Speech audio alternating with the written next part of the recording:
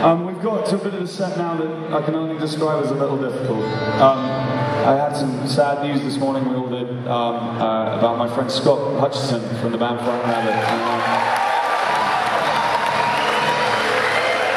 And Scott played this festival last year, and on the Sunday morning we sat out back and drank beers and talked shit and played songs. And I don't want to talk about death today, ladies and gentlemen, I want to talk about life. Because Scott was one of my fucking favourite people in the world. I fucking love that guy. He was my friend and I was inspired by him. I want to be like him as a songwriter. That guy's fucking incredible, right? And Scott decided to go away from us, and it breaks my fucking heart. But at the same time, I think as a songwriter, I think the best thing we can have is if someone goes, you keep their fucking songs going, ladies and gentlemen. We need to stick around. We all need to stick around to tell other people how fucking good Scott was, ladies and gentlemen. That's why we're here. I used to sing one of Scott's songs with him, so I'm going to sing it now. He should be here too. Cripples amongst you all, you tired human beings. He's got all the things a cripple has, not to working arms or legs. Vital parts fall from his system and dissolve in Scottish rain. Vitally, he doesn't miss them, he's too fucked up to care. Is that you in front of me? Coming back for even more, exactly the same. And you must be the masochist to love one another on his last day, on his last day.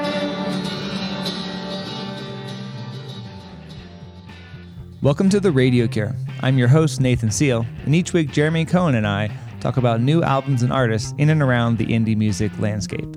But this week, we're taking a break from the new music to talk about someone who feels like an old friend that we've lost too soon. Scott Hutchison, or, as his mother called him as a child, Frightened Rabbit. That's next on The Radio Cure. Hey, Jerry. Hello. How are you? All right, this is a rough one. It is a rough one. We were going to do Beach House this week. We moved it, pushed it back, so we could talk about Scott. Because I really feel like that, for me, Frightened Rabbit is one of the most important bands of kind of my post-college age, my mid-20s, when you're figuring shit out and drinking too much. And oh, yeah. Absolutely. Especially Midnight Organ Fight. Yeah. That one came out and really kind of sent them from Scotland to the United States. Quite a bit of buzz on that one. And we heard Frank Turner's tribute. That was on Friday, then the day that we found out, the day that, because he had gone missing a couple of days earlier, sent out a couple of cryptic tweets. I'm sure that a lot of you have already heard about this, but he said, be so good to everyone you love. It's not a given. I'm so annoyed that it's not. I didn't live by that standard and it kills me. Please hug your loved ones. And then 20 minutes later, it's, I'm away now. Thanks. Yeah. So kind of his last words there to us, to his fans, to the people in his life. And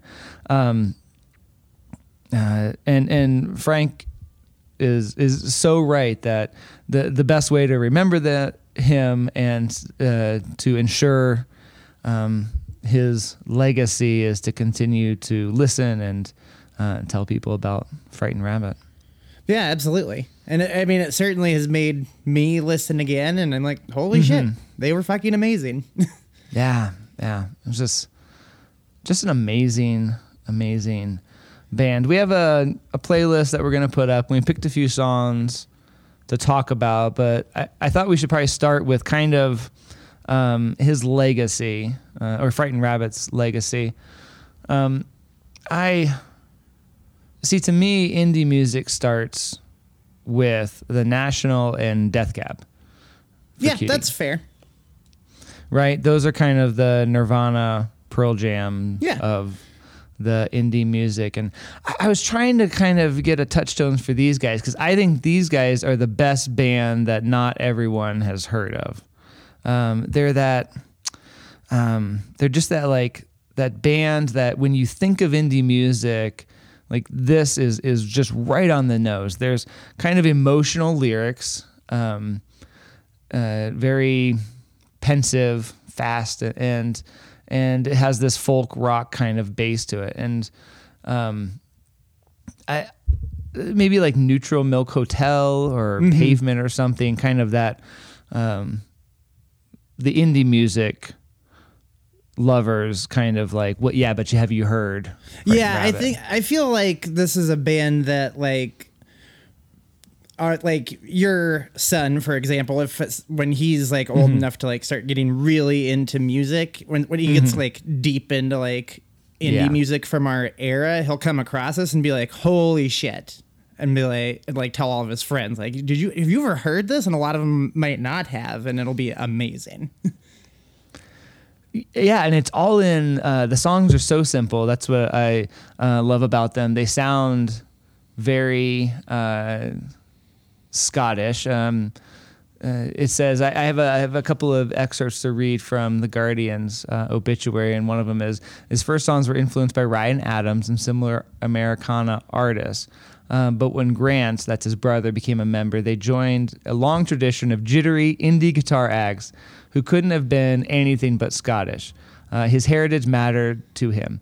Here he says, I think the anthemic misery indie is Scotland's greatest import, he remarked in 2014.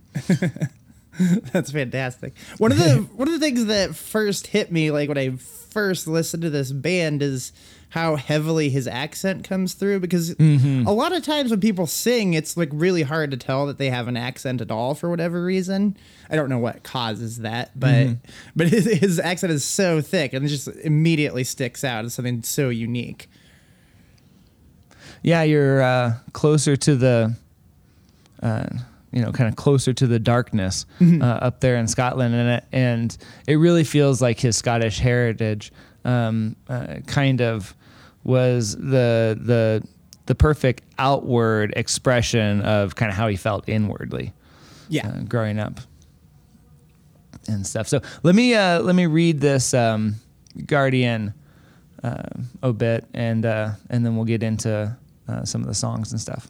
Right on. Born in Selkirk, in the Scottish borders, the second of Marion and Ron Hutchison's 3 sons, he was close to his brothers Neil and Grant, the latter of whom described him as the Tasmanian devil to Scott's frightened rabbit. Scott moved the 80 or so miles to Glasgow to study illustration, but was more interested in music than art. Later, using his skills to design artwork for Frightened Rabbit's albums. Didn't know that. I thought that was kind of cool. Oh, that is cool. They have really good album artwork. Yeah, that's his stuff. Cool. Though not a household name outside their native Scotland, the group could fill 2,000 capacity venues around the UK, which boded well for the prospects of their next album. Due to be completed by the end of the year, it would have contained new themes, perhaps even a touch of optimism. Hutchison, the band's singer and lyricist, told the NME in March, I'm trying to do different things because it's album 6 and I can't do this all the time, I don't think everybody really gives a fuck about my relationships anymore. But fans saw him as an extension of themselves. His awkwardness and vulnerability reflected their own. His openness about romantic travails made him seem approachable. Stocky, bearded, and affable, he was more brotherly than star-like. Accordingly, he treated fans as friends, relating to their problems, though it drained him. Contacted by the parents of a troubled young fan who found comfort in Frightened Rabbit's music, he responded with a handwritten note that said in part, all I really wanted to say is that no matter how dark life seems, you are never alone. There is always hope. The band name came from an early nickname bestowed by Hutchison's mother. I was incredibly shy as a child and almost chronically so, Hutchison told Spin magazine in 2010. So out of that, my mom called me her frightened rabbit. When he started to write songs in 2000, midway through a 4-year illustration course at the Glasgow School of Art, he cast about for a nom de rock. That's cute.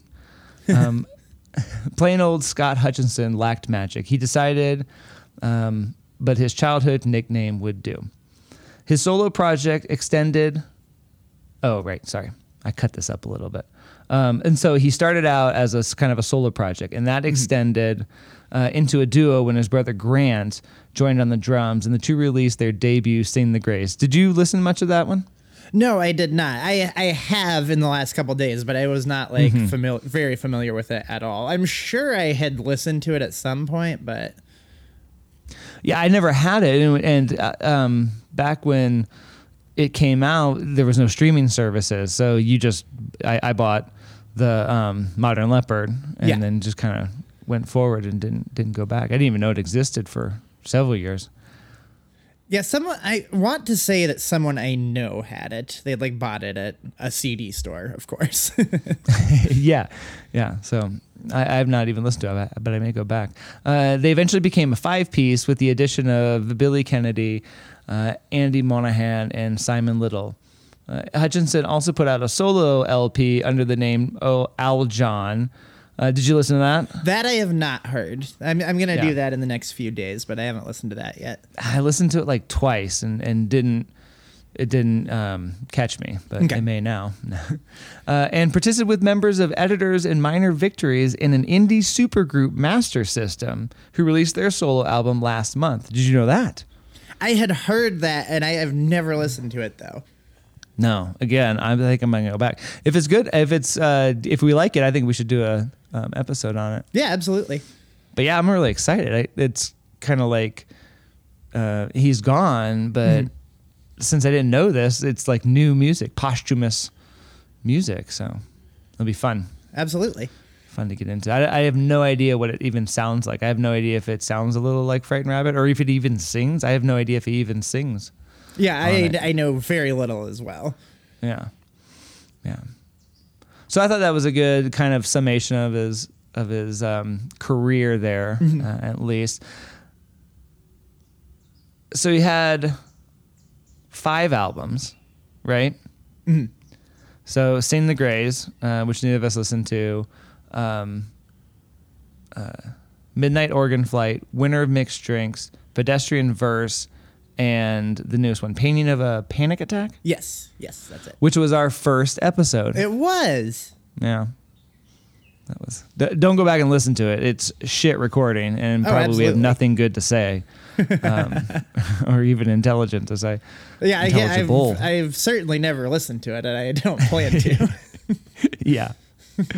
Oh yeah, man! When I went back and was trying to cut together some of those playlists that we did over the break, it was rough. It's surprising if anyone has been listening from the beginning that still is listening. I know. What an accomplishment. So what was your favorite album? I think I probably know the answer to this. Yeah, I mean, it's definitely Midnight Organ Fight.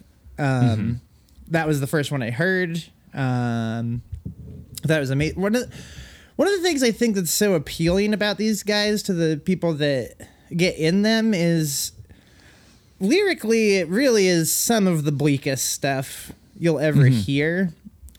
But there's something charming about it, and there's a humor to some of it that you wouldn't really expect. Like I'm forgetting the name of the song right now, but there's like that song where he talks about, he's like, it's okay if you forget my name while we're having sex. Like, that's funny and charming, and in a sad way, of course, but it seems like all doom and gloom, but there's a certain charm to it that's just so appealing. Yeah, I think that's on Twist where he's talking about dancing, right? Oh yeah, I think that. Yeah, I think it's that one. It doesn't matter as long as you're into me. I don't care what name you call me, kind of a thing. Yeah. But yeah, they in one of the kind of pieces about him, somebody said gallows humor. I think that's a good way to put it. Is that it's kind of like self-deprecating and like I'm sad, but that doesn't mean that we have to that we can't see kind of the I don't know. just insanity of this whole thing. You know, there's almost kind of like this sense of like, fuck it, you know, it ain't getting any better. So let's kind of find some joy in that, in our sorrow. I don't know. But you're right. The music itself has that kind of upbeat tempo that you would expect to hear in a Scottish bar. Yeah, exactly. And it just makes it so much fun. You went to that concert with me, didn't you? No, I never saw them. You never? That must have just been me and Paul. Yeah, it was, because I was in Seattle with my dad during that show. Oh, yeah. Otherwise, I would have gone. Now. Mm-hmm. But man, it's so intimate, and you can tell. He's like one of those people like Dashboard Confessional back in the day where he doesn't have to sing a lyric of his songs in concert. Everyone is just belting it out. That's what I loved about the Frank Turner Modern Leopard. You could just hear everyone in the background at a Frank Turner concert, right? Not at a Frightened Rabbit concert, but you could hear literally everyone singing just at the top of their lungs with Frank, because everyone knows the goddamn song. Yeah, because like you said, they're not the biggest band or anything, but the people that are into them are so into them. And I think it's because of that, just the lyrics, everything being so vulnerable, yet sometimes like funny in a really dark way. It just makes it, he just presents it in such a relatable way. Yeah, exactly. And so, we started the thing, the playlist with Modern Leopard. And is that the first one on the? It is the first track on the record. Yes. Yeah. Which it phenomenal. Starts out first so track. good. Oh my god. Yeah. It starts out so good because you hear this kind of real, just regular indie sound. It's his voice, strong and just kind of like very simple, kind of like ding, ding, ding, ding, ding, kind of guitar, nothing big strumming or anything like that. And then when you get to the chorus, it just like rises up, and it's just that knee slapping kind of, hoedown kind of feel to it. Was that you in front of me? Coming back for even more. They tell you the same. Well, you must be a masochist. To love a modern leopard on his last leg. On his last leg. Yeah, and it's like a perfect, if this is your starting point, which it was for us, and I think a lot of people, I think it like really prepares you well, not only for the rest of this album, but the rest of their discography. The lyrics are fucking dark, but like you were just saying, like it's kind of like up tempo, like you could party to this music. Absolutely, and it's very easy to sing, like just belt out. A lot of the music I can't sing at a really loud, screamy level because I just can't hit the notes. But these are all in a place for me that they're really, sometimes the only time I can actually hit the notes is if I scream it, Yeah. Yeah. You must be a masochist to love a modern leopard on his last leg. Yeah. Another line that I really like in this song is, well, this is how we do things now. Yeah, this is how the moderns stay scared. Oh, that's fucking great. You're not ill and I'm not dead. Doesn't that make us the perfect pair? We should start again. And I can tell you all about what I did today. So all of Midnight Organ Fight is about like his big first breakup. Yes. Kind of relationship rift, and it has this real sense of like, I was kind of an asshole and depressed, and that's why would you ever want to be with somebody like this anyway? So it was pretty much amazing that you were with me as long as you were. That kind of is the self-deprecating feeling of the entire album to me. Yeah, absolutely. That I'm a piece of shit, and there's no reason you want to be with me, but you were for a little while, and I'm happy about that. Yeah. And they just keep coming. I mean, Good Arms versus Bad Arms is good. Such a great fucking song. And then I think the big one off this one is Old Fashioned. And that definitely sounds like you should be like in some sort of barn, doing some like square dancing or something. Yeah. This whole album is hard to pick songs because like now and the peak of my obsession with this album, I never would skip anything. No, the funny thing about this album is that somehow it got Dropbox to me, and my computer only got the first 10. So for like, I don't know, almost a year, I think, I thought that was the entire album. Oh, interesting.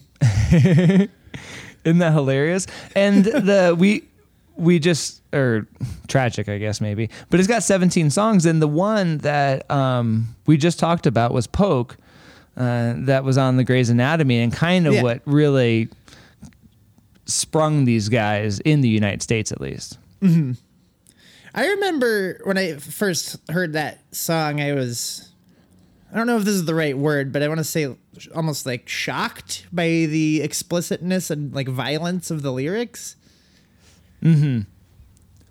It's such a sweet, Grey's Anatomy type song that the lyrics just kind of, you don't really, because the chorus is one of those ooh kind of things, and he has that tempo to his voice where it just kind of rolls off, and you can kind of not even think about you can know all the words and not even think about what you're saying. Oh, absolutely. And if you actually like pay attention to it, you're like, oh, fuck. We can change our partners. This is a progressive dance. But remember, it was me who dragged you up to the sweaty floor. I love that. So good. It was me that you loved first. But the other one that we were going to talk about, that you want to talk about, was Heads Roll Off. Yes. I'll make tiny changes to Earth. That's the most important thing about this song. Oh, yeah. This is that one. Yeah. I've used the first line for a Facebook status, or a Twitter status now, I guess. But Jesus is a Spanish boy. It's just a Spanish boy's name. I'm almost positive I used that for a Facebook status also back in the day. I have that one written down. I love that. How come one man got so much fame? I love the part right after that too. This is one that I'd always like sing along real loud to in the car. The line, "I believe in a house in the clouds, and God's got his dead friends round. He's painted all the walls red to remind them they're all dead." Oh, oh my God, I love it so much. And it's like the way he sings it, it's just like so easy to sing along to. And it's not more than talk, just when nature's hard enough of you. When my blood stops, someone else's will not. When my head rolls off, someone else's will turn. And while I'm alive, I'll make tiny changes to Earth.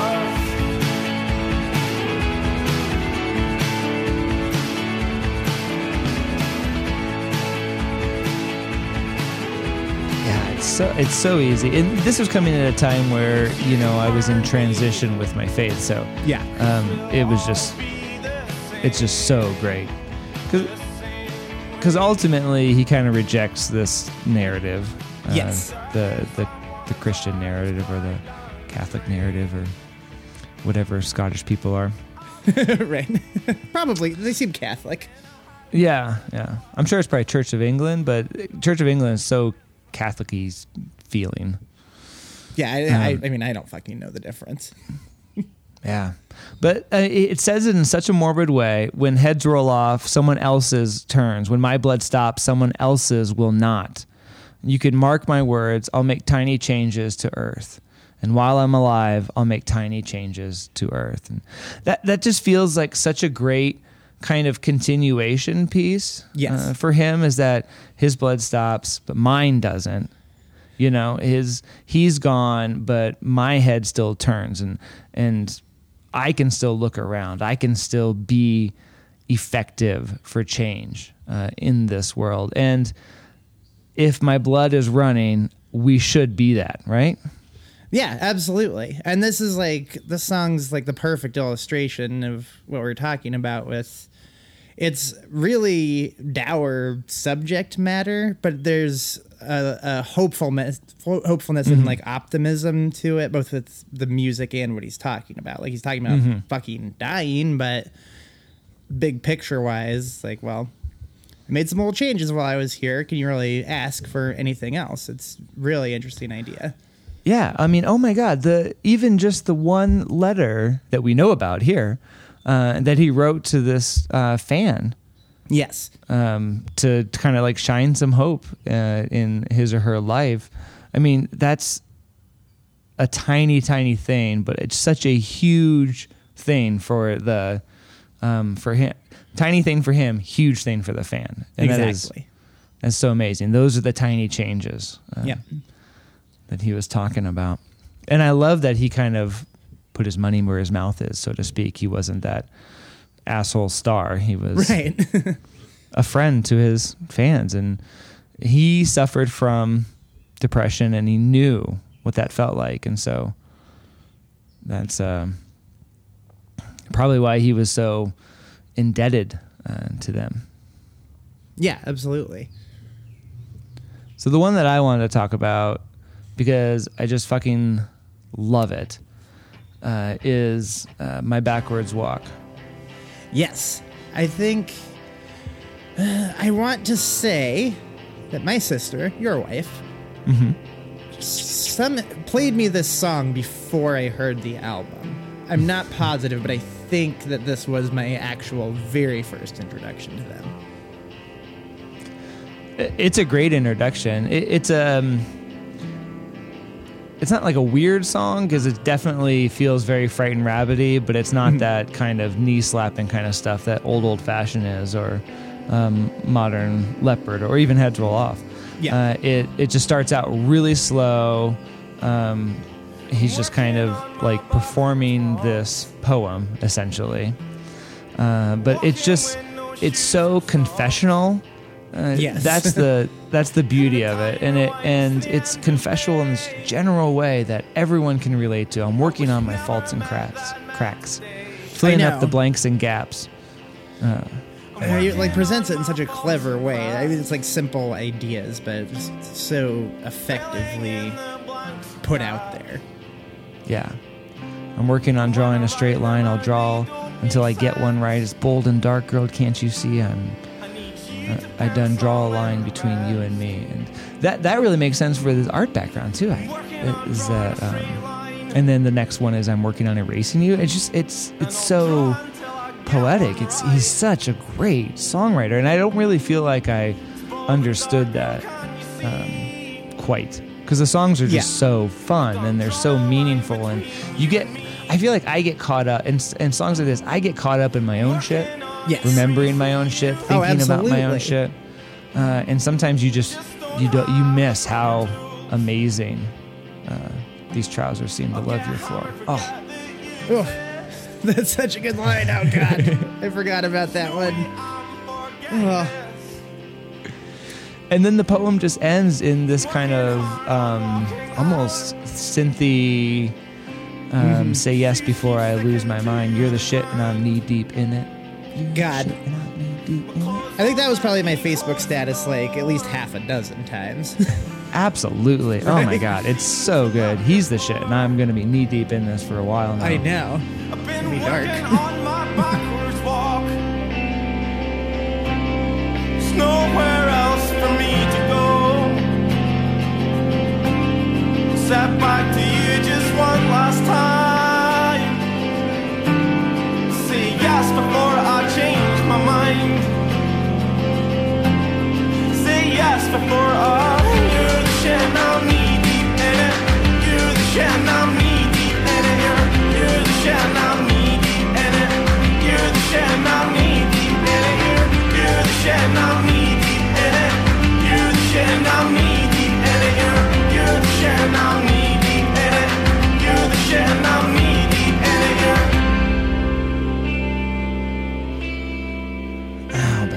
just to think about, like, it's almost that sentiment by the National, "You Own Me," "Lucky You." Yes. That kind of feeling. That's like a sweet sounding thing, and this is this more morbid kind of gallows humor. You're the shit and I'm knee deep in it, but it's this exact same sentiment. You own me. Exactly the same. I get like goosebumps listening to this shit. I forgot that Me that too. happened to me. I did all day. Maybe it's something about just knowing that he's gone, and so.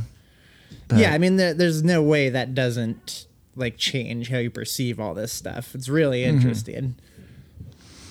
Keep Yourself Warm is amazing, and Yeah. then Poke seems like the end of the album, and then there's just kind of like this, like 5 or 6 B-side songs, just on the back end there. But we should get to the next one because I felt like this is one of the best follow-up albums. It's so good. I felt like there was really no kind of letdown for me between Midnight Organ Fight and Winter of Mixed Drinks. Mm-hmm.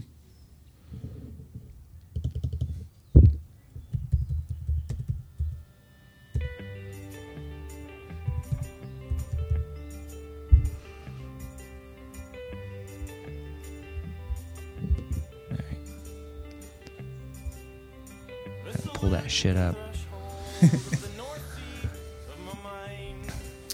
So the Winter of Mixed Drinks, it kind of continues with the sad sack love stories. Yes. Much But more also- lush, like musically, though, I would say. Yes, yeah, I would definitely say that the first one is just so charming because of its rawness, and the second one, you can feel the development. You can see that the way that he's constructing songs, he's not just a great lyricist. The way that he's constructing songs now is really starting to get more sophisticated. But Swim Until You Can't See Land. So I swim until you can't see land. Swim until you can't see land. Swim until you can't see land. Are you a man? Are you a bag of sand? Swim until you can't see land. Swim until you can't see land. Swim until you can't see land. Are you a man? Are you a bag of sand? Do you feel like that's the hit off this album? Is that the first single? Yes. I think Surely that it it is, right? literally was, Yeah. if I remember right. Yeah. But yeah, this is one of the only songs of theirs that I think I actually pay more attention to the music than the lyrics. I think this might be the only one. Yeah. Yeah, and this one doesn't have as much as like the narrative part of it, especially this song itself. And it has more of this kind of repetitive chorus stuff, you know, swim until you can't see land. And then it ends with, "Are you a man or a bag of sand?" I love that. Yeah, that's really good. I love the way the music like really like swells in it too, and I really like the guitar that starts out the track. Yeah. It's like very pretty, kind of summery, almost like a real estate type thing, or like a more like upbeat, like Aaron Dessner type guitar sound to it. It's very cool. Yeah, it makes me feel like the band was a little more a part of this album than the first one, because the first one was a lot of aggressive strumming and Yeah. then kind of flourishes of guitars on top that maybe somebody add later. But this is at the heart of the song, so it had Yes. to have been kind of incorporated from the beginning. So I would attribute this to getting a band together. And it just working has really well. Yeah. Yeah, That I agree. their sound, the guys that he picked, their sound is really working with what he is wanting to do lyrically. Let's Call Me a Baptist. Let's call it Drowning of the Past. Love that. I love that. That again, he does the religious imagery so well. He does that kind of let's use all of these kind of religious what do you call those, sacraments, I guess, to talk about how it's in life in general. I need to be reborn through baptism. I need to kind of confess something and kind of be absolved even to like the one you love or something like that. Yeah, and I like it in this context too, combined with the idea of drowning something, because that's like very violent compared to this like salvation type of thing. Yeah. I mean, that's the whole idea of a baptism, is that you're going underwater, dying, and being resurrected. And the imagery of drowning kind of goes through a lot of his music. It's on the first one, and it's definitely center stage on this one, because they have this one, and then "Are You a Man or a Bag of Sand" is an actual song. Yes. On the album. So, but a lot more of these feel like hits. Like there's the first one, kind of everything kind of fit together perfectly from one song to the next. But some of these I don't feel like are as dependent on each other. Right. A lot of these are just like bangers, the Loneliness and the Scream, Skip the Youth. Those are great. My favorite on this one is Foot Shooter. There's just something about the tempo of the song. There's kind of like these kind of jigs, and then there's these kind of like slower, cool songs. And Foot Shooter is one of those kind of like slower. Yeah, and I love that piano in there, especially in the beginning. Oh, it's real pretty. Shoot myself in the foot again. I didn't even know what he was saying there for a long time. 'Cause it's so. I love how Scottish he sounded. I mean, it was part of the charm. And did you sing the accent? I tried to sing the accent. Oh, of course. Yeah, you got to. Got to sing the accent. The chorus in this song is like, it's like weirdly catchy, and I say weirdly because it does not seem like it's going to be a very catchy song when it starts.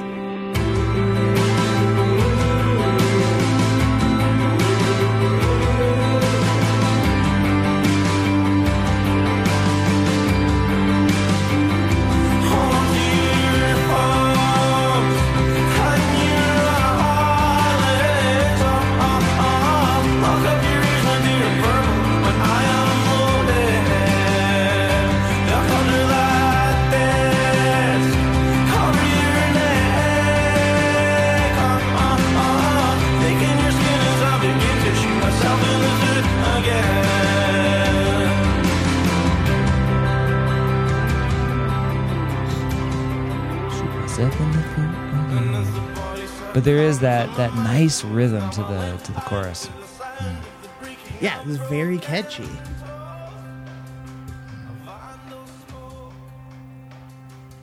Again, if I shoot at you, you can shoot at me too, and we can drown in pools of the thick, dark words we threw. As my face turns white, I apologize. I am sorry. It's not your fault. It's mine. God, that feels like a obit too. I mean, that feels a suicide note too. I know. I feel like so much of their songs do now, and I'm like, I know. Am I just like fucking stupid for not realizing that before? Or? Yeah, hindsight's 20/20, I guess. I mean, that's the thing. Is like it's almost like his death unlocked this other side of the music for me. Really interesting. Yeah. Sad and exciting. Again, gallows humor. It's so weird. Absolutely. Like there's this, I'm excited to listen to this stuff again, but yet it's for a fucking sad occasion. Yes, totally. It's like, it's a weird feeling that I don't think I've had before with music. No, because I mean, last year, Tom Petty, David Bowie the year before that, Prince Prince last year. those are these big, huge people where it's like music has lost something very great here. Like music in general, the giant over umbrella of music, you know? Yeah. But this feels like that, like we've lost something. Yes, Like I 100% agree. Like as horrible as it was when those people died, and it made me very sad. This has made me way more sad than any of them. Exactly. It's one of those things where it's different. You know, like the president gets shot or something. That's sad. But this is something that happens. Yeah, not our president. I'm just thinking of generally speaking. Yes. Yeah. Generally speaking, it's a sad occasion, but it feels like it happens to the country. Right. Whereas if something more local, then it feels like it happens to you, and that's how it felt like to me. Like that, I lost a friend. It's the lyrics. I think it's the intimacy of the lyrics and the narrative, and that he is so forthcoming with his feelings and his kind of insecurities and things like that, that you feel like you know him. Yeah, totally. Like somebody you like knew well. Yeah, and because of how the lyrics sound, you feel like he knows you too. It's like he's speaking to you, and so there's this intimacy that I just that just wasn't there for Prince and Tom Petty and those other kind of greats that the music industry lost. Yeah, I totally agree. So the third one is Pedestrian Verse. What'd you think about this one? This feels like to me kind of the lost album, like the Forgotten Child. I listened to this probably less than any of these ones that we've discussed. I mean, other than the original one, which I listened to, like I said, like once or twice. Yeah. I really like some of these songs on here. It's not one like Midnight Organ Fight where I go right through, all the way through. Yeah. And this is kind of the transition to what we're going to get in Painting of a Panic Attack. We talked about this in our first episode, where this is kind of the linchpin where Acts of Man and Backyard Skulls and Late March, Death March, those sound like you're going for the arena, you're going for the anthemic kind of bigger sound that you can maybe play at a festival, that maybe just works on a bigger atmosphere than those intimate clubs that they first played when they came over. Yeah, and am I correct? They did get like pretty big on the like festival circuit, right? Like in the sense that they were just playing a fuckload of them. Yeah, and they would get decent spots. I think I mean we're the 5 o'clock spot or on a bigger side. I don't think that they were in like the B or the D, C, E tents, to play into like 20 or 30 people. I think that they actually yeah, right. Where everyone is like just going to bed. Yeah, that's kind of totally forgettable. And those festival posters are like eye charts, so like the headliners are maybe like 2 or 3 inches big in their type. But the time you get to the bottom guys, they're so little. It's like you need a magnifying glass to see what the band name is. So I would say mid-upper that they were probably on those posters, wouldn't you say? Oh, absolutely. I remember seeing them like relatively large font on like the Coachella poster, and probably like somewhere in upper middle. Upper middle. Perfect. So we just picked one off here. I picked it. Nitrous Gas. It has that feeling of Poke or Foot Shooter. It's a little slower. It's a little more sentimental. Yeah, I feel like there's also, I mean, I'm sure this is intentional based on like the lyrics of the title of this song, but in addition to being like a little slower, I think it's a little druggy too. Do you know what I mean? Well, yeah, it's like Blue Velvet. Hand me the nitrous gas. Oh God, that's another upsetting thing. Is Blue Velvet. Very upsetting. Very upsetting. But the first line is shut down the gospel singers and turn up the old heartbreakers. I'm dying to tell you that I'm dying here. Yeah. I love that. We need the old heartbreakers. Sometimes you just got to put and now he is one. He's one of the old heartbreakers. I know. And if happiness will come to me, I need the nitrous gas.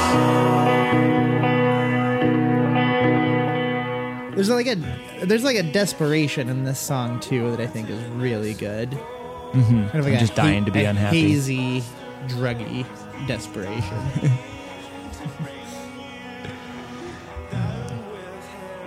But the chorus is great. If you can keep all of your oxygen, hand me the nitrous gas.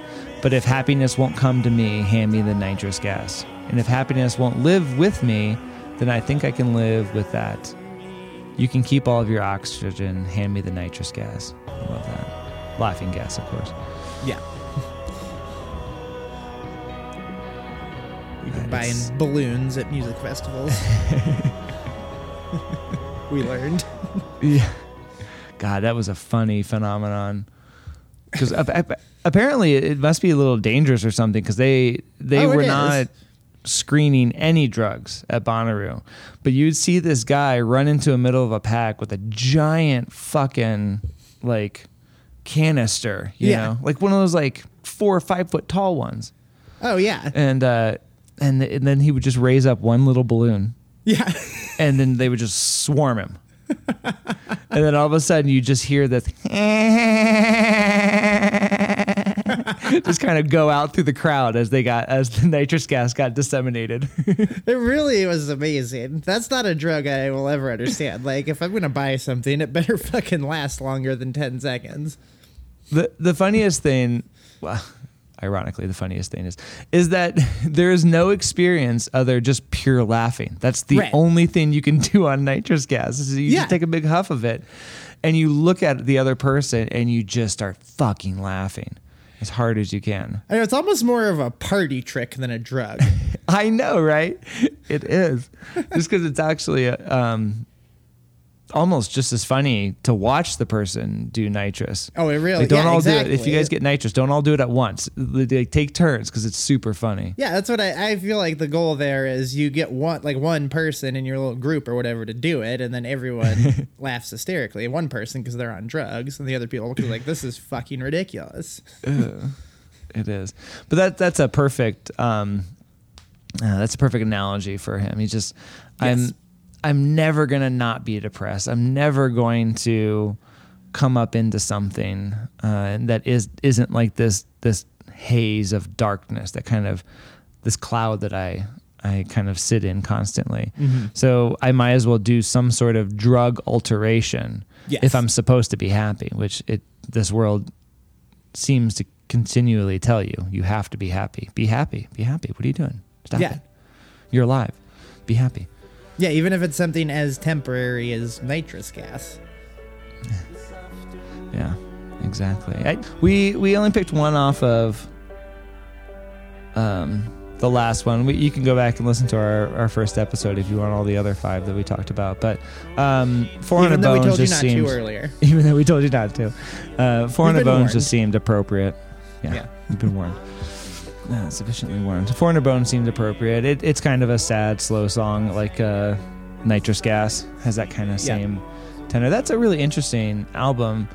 It sounds like half of a national album, a couple of them. Yeah, absolutely. I mean, like all of these, I'm definitely gonna go back to it now. I'll be interested to see how I feel about it now, given that this horrible business has changed my perspective on all the other ones too. This is my safe house in the hurricane. It is where my love lays 200 treasured bones. This is my warmth behind the Cold War. That is what I'm living for, forever coming home. Yeah. I mean, that one was more of a commercial production, it felt like, that he was kind of settling in as a songwriter and not necessarily relying on his depression to kind of come up with songs. It felt like to me, and so the hints that we got of the newest one, it sounded like there was some optimism in that as well. So hopefully we'll get some sort of part of that album. Yeah, I'd really like to hear that too. Yeah, me too. I feel like that would put a nice capstone on his career. But we left Floating in the Fourth for last, and that'll probably be the song that the episode ends on. We'll probably try to play most of that for you. And the place where they found his body was the Forth. It's a firth, the Firth of Forth, which, from my understanding, firths are where the river kind of dumps out into the ocean. So there's kind of like this little inlet there. And it must be super important to the Scottish people because they name all of the different firths. And they seem definitional in some sense for the kind of life that Scottish people live. You hear fifes and firths. And firths. You got two things up there, fifes and firths, very important. This song's on the first one, Midnight Organ Fight. Yeah. Organ Fight. And Floating in the Firth here, this is from The Guardian obit again. Its penultimate track, Floating in the Fourth, recounts suicidal feelings about which Hutchison said in an interview with Noisy a few weeks before his death. It's a real thought. It's a thought that I've taken to a place that I'm far less comfortable with. I've gone 90% of the way through that song in real life. But he was in a better frame of mind now, he added. It's heartening to know that I've been through that and I'm still performing that song, alive and feeling good about it. And that was a few weeks before his death. It's just, that song is the darkness that kind of just hung over his life. Yeah. And I feel like, I mean, this may be obvious, but this was pretty easily the hardest re-listen. Yeah, absolutely. I was at one point I couldn't really sing the songs like I used to, because it's just I found myself kind of like shaking my head, you know what I yeah, I mean, absolutely. like, I know exactly what you mean. why am I So the whole song recounts basically floating away down the Forth into the sea. I think I'll save suicide for another day is the chorus, which is like we said, that positivity at the end of the. Yeah, exactly. It's still there, even in this one, like the darkest track of them all. It's still there. Yeah. Fully clothed, I'll float away down the Forth into the sea. I'll steer myself through chopping waves as manic gulls scream, it's okay. Take your life, give it a shake. Gather up all your loose change. I think I'll save suicide for another year. And that part right before it is the best advice. Take your life, give it a shake, gather up all the loose change, and save suicide for another year.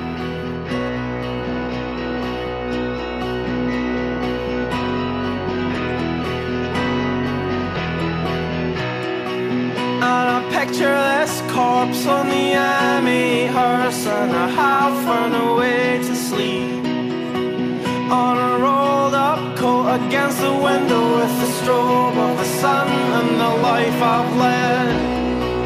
I'm ready to leap into peace beneath the roar of the Forth Road Bridge. On the northern side is a fife of mine and a boat in the port for me. Fully clothed, I'll float away. Down the Forth into the sea. I'll steer myself through chopping waves. As manic gulls scream, it's okay. It's okay.